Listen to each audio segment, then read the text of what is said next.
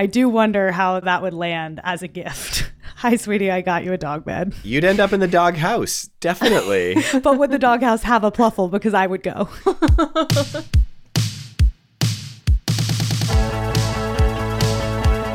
Hey there, I'm Jory Monroe, and this is Another Bite, where we rewatch all the latest and greatest pitches from Shark Tank, and some of the not-so-great ones, too.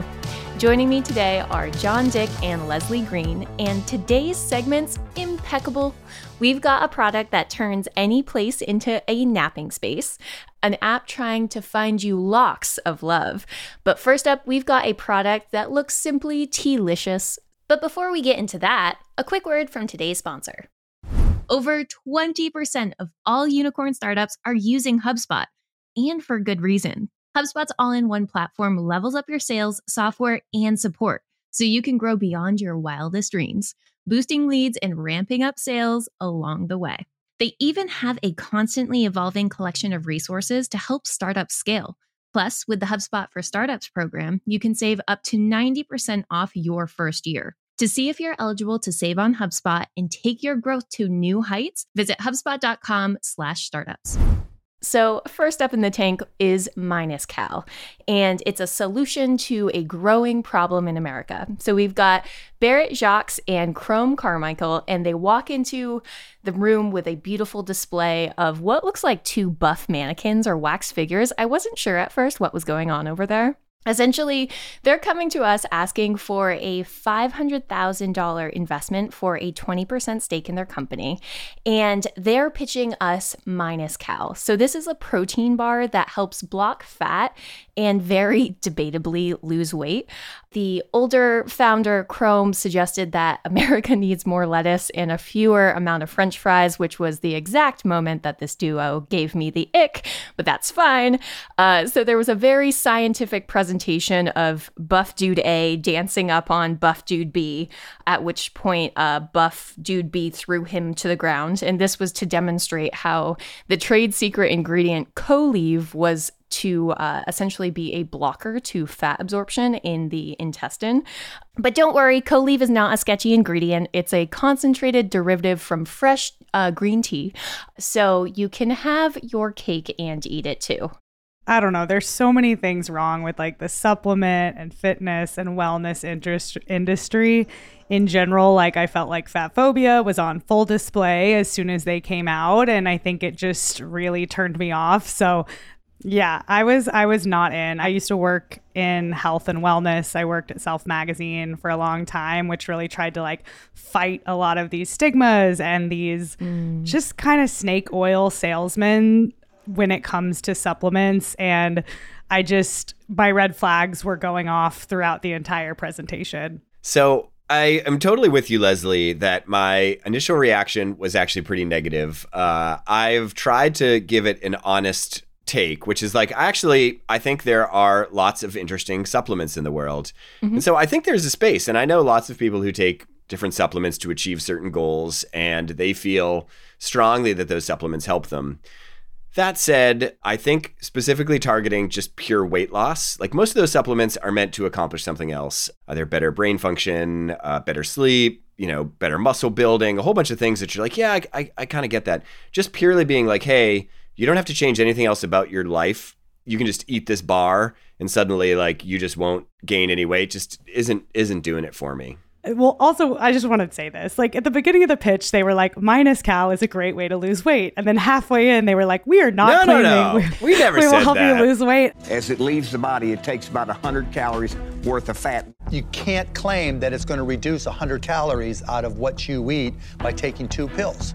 We don't make that claim. That's what he said. And so it's like, it's just the whole pitch was super contradictory. I think people who get into the supplement space or the weight loss space or fitness, like I wish we could be more just thoughtful and considerate about the marketing. I think a lot of this marketing is really fear-based, and most weight loss supplements are fear-based versus loving for your body messaging, because it's easier to market off of fear. Their poster, it just said lose weight. And like when they said they didn't claim it will make you lose weight, Robert, I believe, like walked up to the poster and was just like, what? Yeah. So I think this whole industry is best described as the hope in a bottle industry. Yeah. And it goes back forever, right? Like everybody has always, for all of time, wanted to be able to take a pill or drink a tonic and have their physical ailments magically cured. And there's like, I think an interesting industry to look at actually is the hair loss industry, because I think the hair loss industry is one of the biggest like hope in a bottle, categories that exists. People spend lots and lots of money on shampoos. Rogaine became such a huge hit, even though like if you dig in and learn more about Rogaine, you kind of realize that like it only worked on like 25% of people. And if you remove the placebo, it only works on like 13% of people. But there's some interesting lessons from looking at Rogaine and looking at Propecia, which are kind of like well-established business case studies that you can kind of dig up and look at. And some of the things are just like, number one, I think for any of these products, you actually have to really understand your TAM, like who your persona is and who you're really going after. Like in theory, you can say, oh, well, for hair loss, it's any adult male that's losing their hair, which is lots and lots and lots of people, like 50-ish%. But you have to dig in more, right? Only a third of those people, it turns out, will take medication. Only a third of those people would consider taking medication if their condition gets worse. And a third of people are just kind of like resigned, like this is just the way I am and I'm just not ever going to grow hair back. So I think the challenge is you already have a tightening of your target market for something like this, just based on like who would actually consider taking it. And then you have to deal with how to go to market. And the truth is, like, I think you have to spend an exceptional amount of money to actually make progress in getting your product, if it is a supplement or it's hope in a bottle, in front of people. And it has to be extremely nuanced, right? Because the FTC and the FDA will be all over you. Those are like, you have multiple F-bombs as a founder when the FDA and the FTC are coming after you. But like, you can't make claims. They very aggressively sue companies that make claims about weight loss. So you need like really huge margins. You need high LTV. Like you need people to continue to want to take this product over and over and over again. And so it just feels to me like even if it was highly effective and even if they could market it in the way that they want to market it, I actually think that it's going to be tough to make all the economics work out of it for it to be a meaningful return on investment. Yeah. I mean, they did do a clinical trial 12 years ago that they were citing. So that's true. That really gave me a really big level of confidence in the research they were doing. And what was interesting also about their claims is like, it wasn't even that they found initially that this was like a way to like lose fat percentages, right? Like it was a way to lower cholesterol, right? That's and right. Then it was the chief science officer that like looked at this data again 12 years later and was like, oh, like, by the way, there's some correlation in weight loss, but we have no idea. Right. Turns out maybe all those people just were going on diets or were changing their lifestyle or were working out more. Because of cholesterol, right? Like, gas prices were up, so they were walking places. Like, you can't just say there's some correlation and stamp University of Kansas on it and call it a day. Exactly, which is what they were doing, right? Like, yeah. So, spoiler alert, yes, none of the sharks took the bait. They got no deal out of this product on Shark Tank. But do we think it's still a company?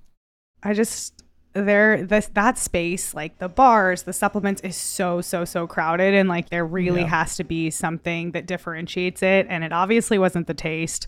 The claims feel shady. And so I'm going to say there's no way they still exist. Yeah, it feels actually hard to win in the supplement space without influencers. Yeah. If you actually break it down, when I think of like supplements like Athletic Greens or whatever that appear to have like real traction in the world. I don't know if they work or not. But most of them have heavy influencer backing behind those supplements to kind of push that. It would be pretty hard, I think, to make progress if you didn't have like a good brand, good influencers behind it, probably. And that's, I assume, why they actually wanted the Sharks' money. Wasn't so much for the investment money, but was to try and get Mark Cuban talking about this is a supplement that I believe in, because that would change people's mind on it. So, sorry, not sorry to say that Minus Cal didn't make the cut and the company is no longer in business, but they were once on sale. So, a box sold for $29.95. To look amazing, to never have any fat on you ever again. To eat Ever less again. calories, to eat less calories. Technically, it's not to eat less calories, it's to minus the calories out of you, I think. Exactly, Yeah, that's the which whole like literally science. doesn't make sense. You're pooping out your calories. That's what's going on.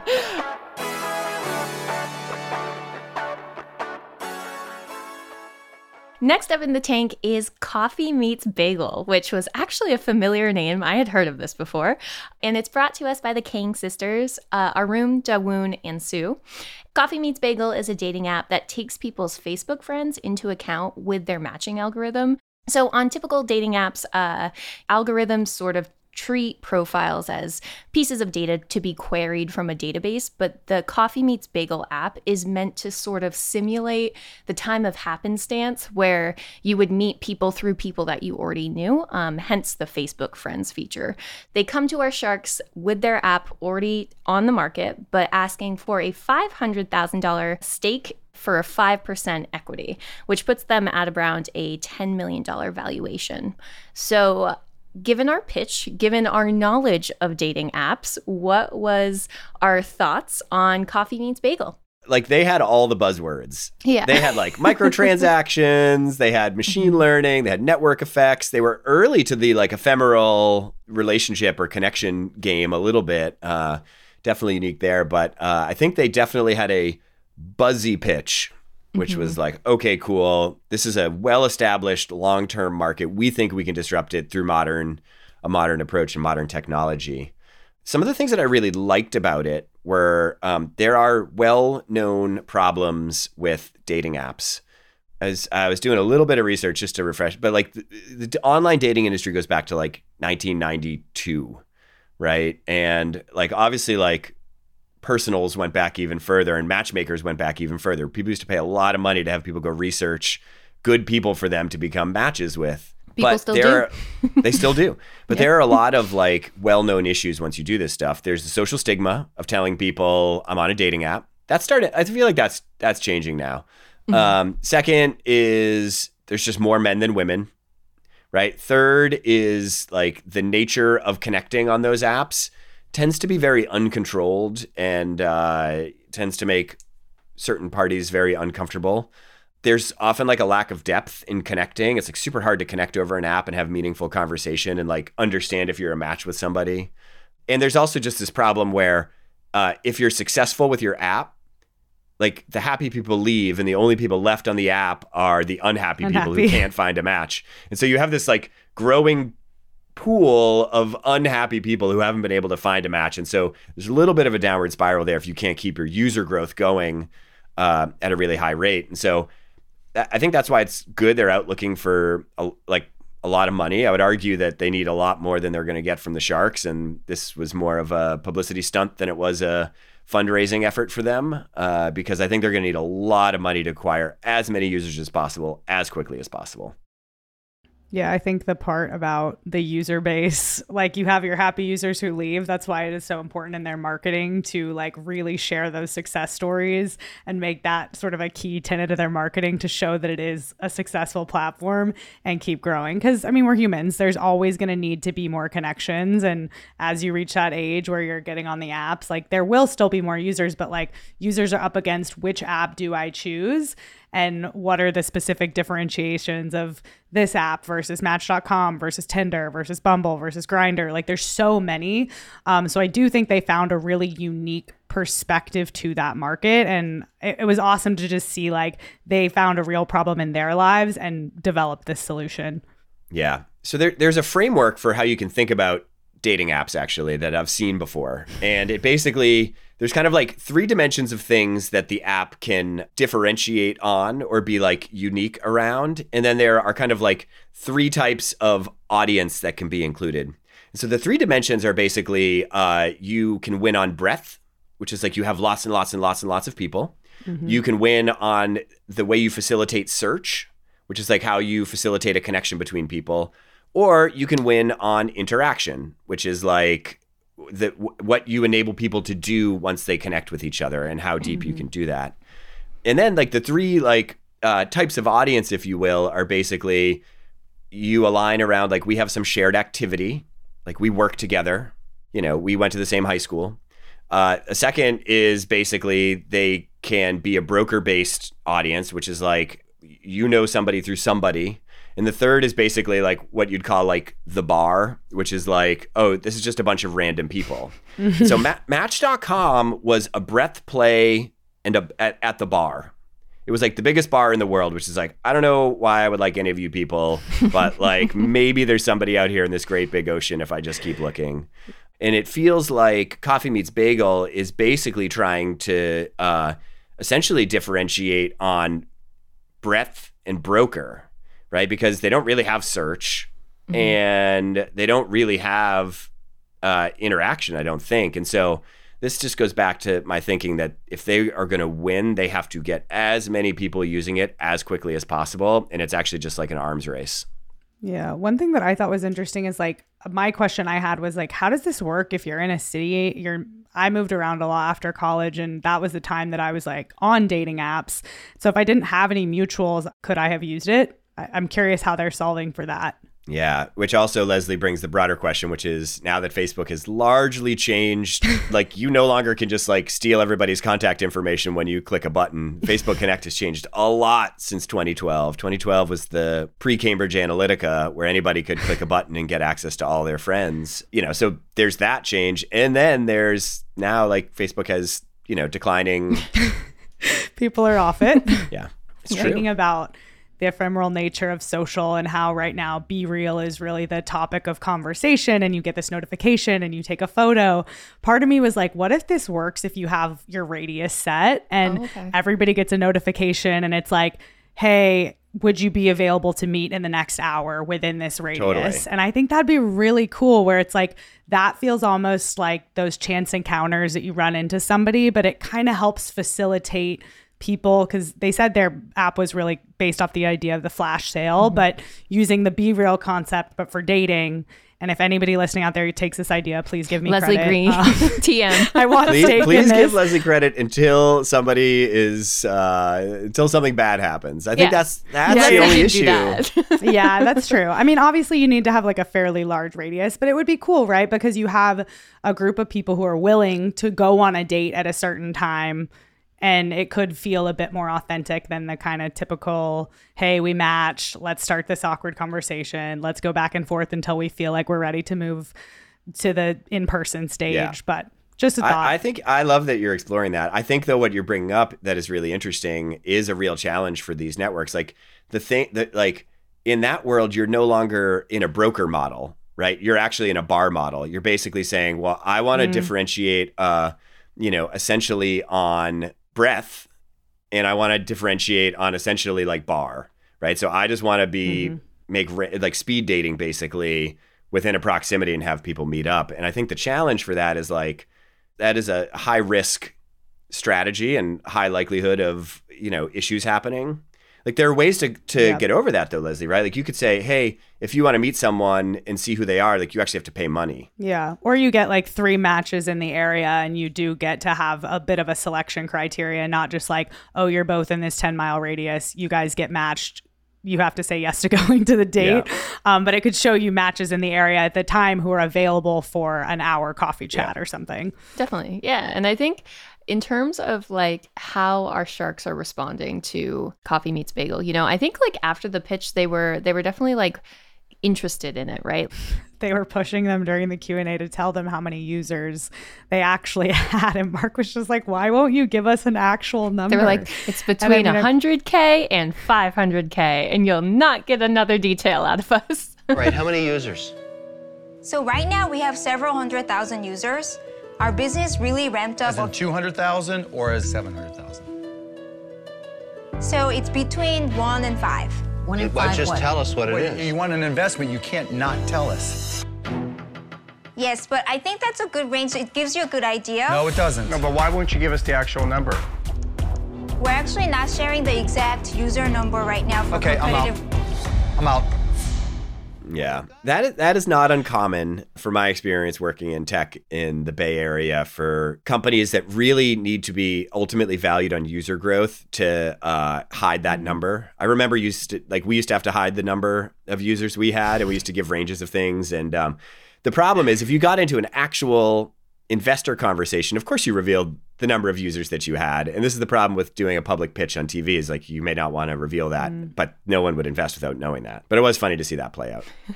And then there was another moment where Mark, who had been out, comes back on the table and he was like, let me ask you a question. If I offered you $30 million for the company, would you take it?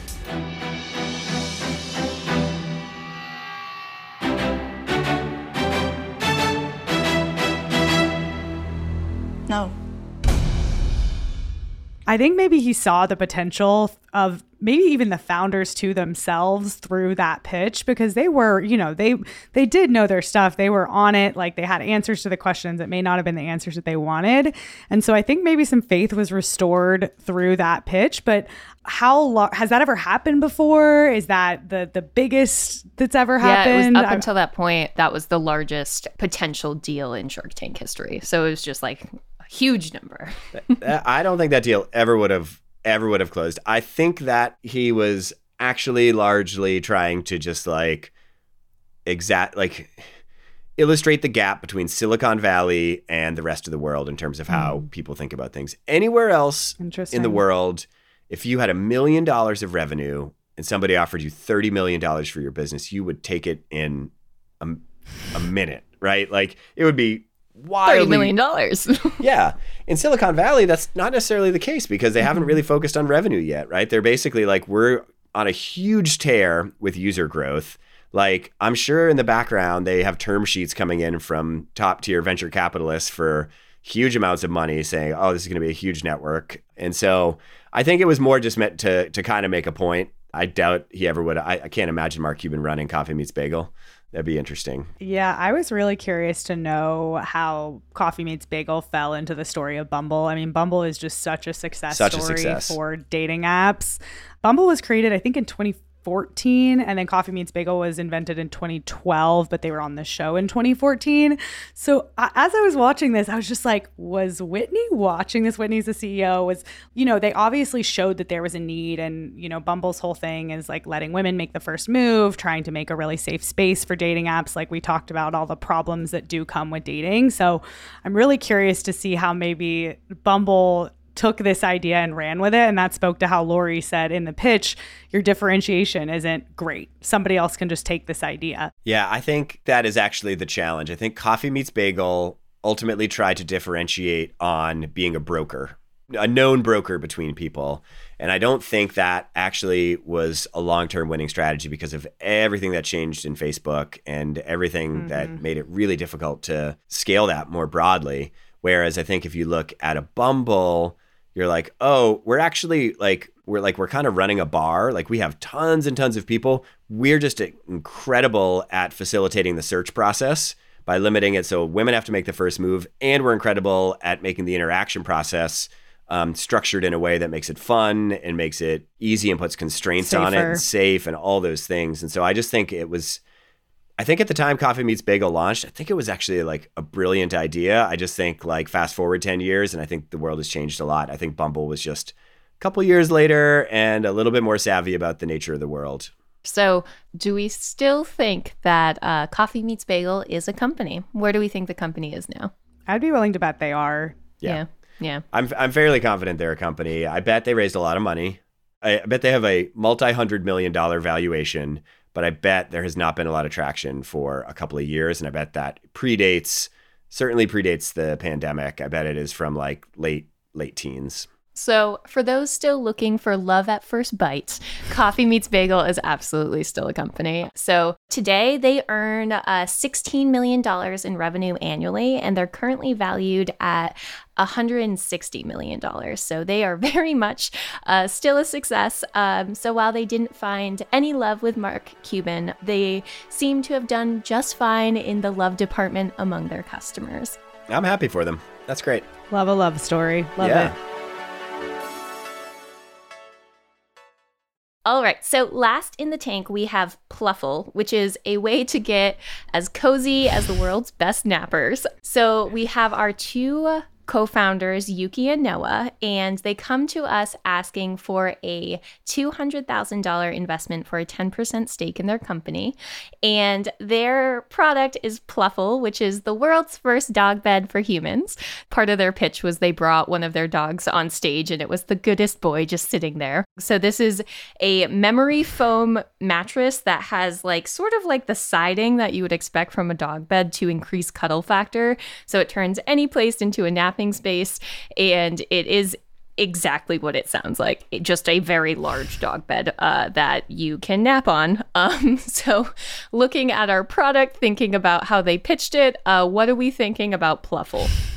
I'm a very sensory sensitive person, and in concept and in theory, and I'll out myself on this. As a child, one time, I literally asked my mom to buy me a dog bed. I wish this was a joke, but I like a very big soft pillow, and it didn't have the surround sound that the Plufl has.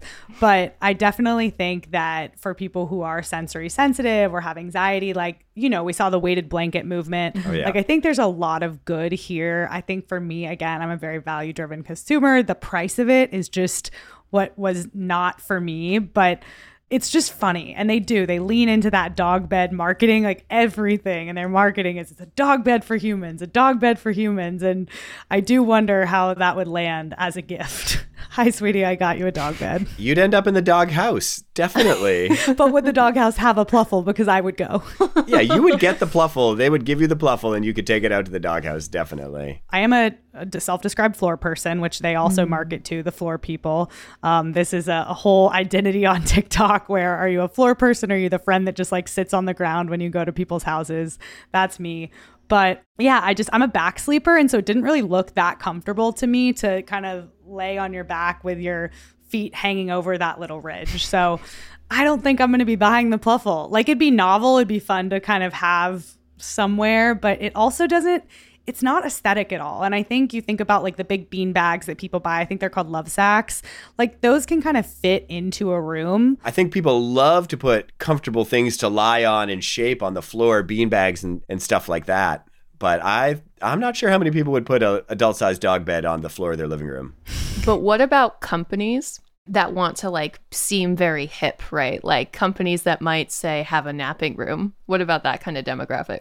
I need something to like keep it clean. Yeah. It's gonna have to have Fair. like a. If you told me I had to sleep in the same dog bed as all my coworkers slept in, I'd be like, I'm not working at this place. I had to ask. Can you imagine? Like you're sticking your Could hands be the new in ping the pong side. table. Oh. Leslie, you done in that dog bed? I want to snuggle up for a minute. You're like, oh, it's horrible.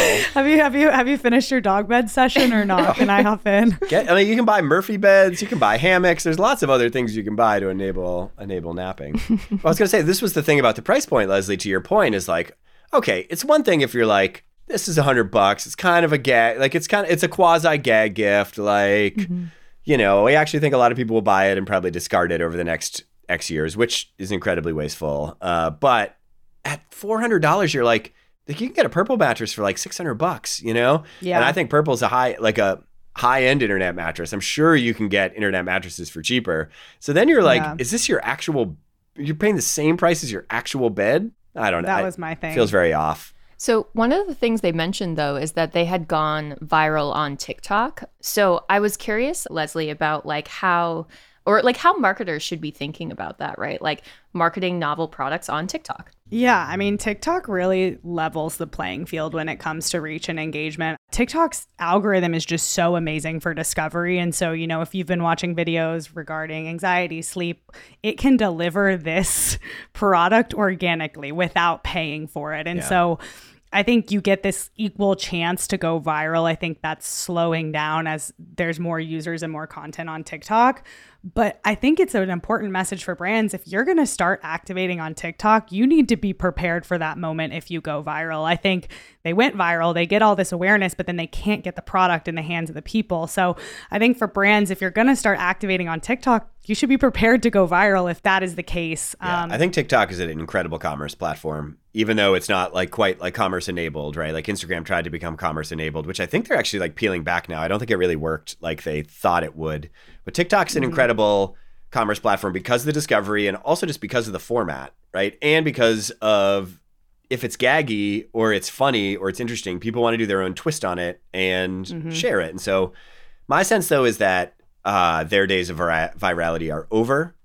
I think they were a flash in the pan.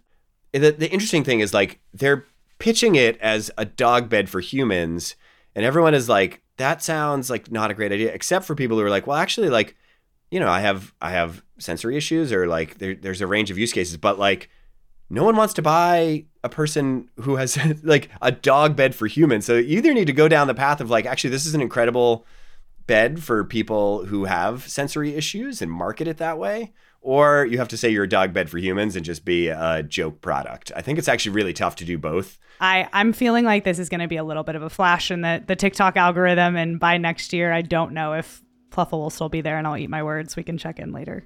You'll eat your kibble. I'll eat my kibble. Kibble for humans. Yeah. Oh my God. Yeah. But the thing is people having a dog is such a personality trait. So they are really hitting that, but maybe they do. They just lean in heavy, and it's like, you treat your dog really well. Like, do the same thing for yourself. I don't know. Treat yourself. Treat yourself. Would you two invest in Plufl? They're barking up the wrong tree with me. Yeah, it's interesting.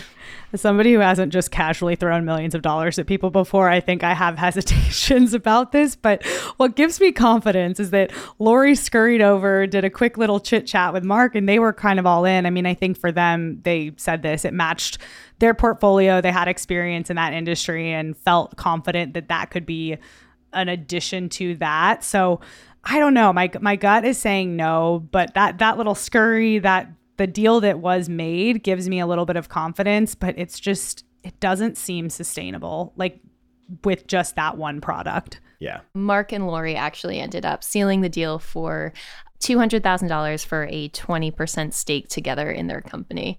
So who do we think between Coffee Meets Bagel, Plufl, and our minus Cal, who do we think won the episode?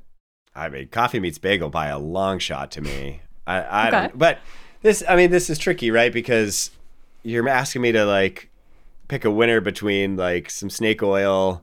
Do it anyway. A dog. They're all in different anyway. games. They're all in different games. A dog bed for humans and a consumer tech company that is not going to be profitable forever and will take hundreds of millions of dollars of venture investment that I don't happen to have in my checking account right now. Do it anyway, John. Choose I a winner. I think in the immediate, I'll actually say Plufl. I think like of all these, like I think Plufl got the confidence they needed from Shark Tank. They got the exposure to likely a very different audience through Shark Tank than their, TikTok virality. Coffee Meets Bagel was a delayed win. I agree with John that it is a delayed win that they were able to get that exposure and then could turn that into a more sustainable product. But Plufl is just so new. But I think it's actually funny. One of their most recent viral TikToks was basically calling out their professor who said it was a bad idea. It was like a roast. I thought it was so funny. But I think they're winning. They're getting that traction they need. So I'm gonna say the Plufl team gets my win of the episode. Coffee Meets Bagel. I mean, they had a good pitch. They have a really, really, really good pitch. Yeah, no hate to them. No hate to them. I think we're seeing this one differently.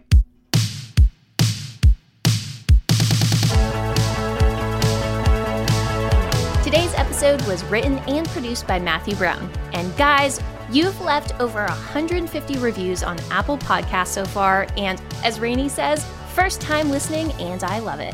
And we love you. And Jay Nixon says, funny, insightful, and on point. Go ahead and tell your friends, your family, your lifelong nemesis neighbor down the street, whoever. Tell them about Another Bite.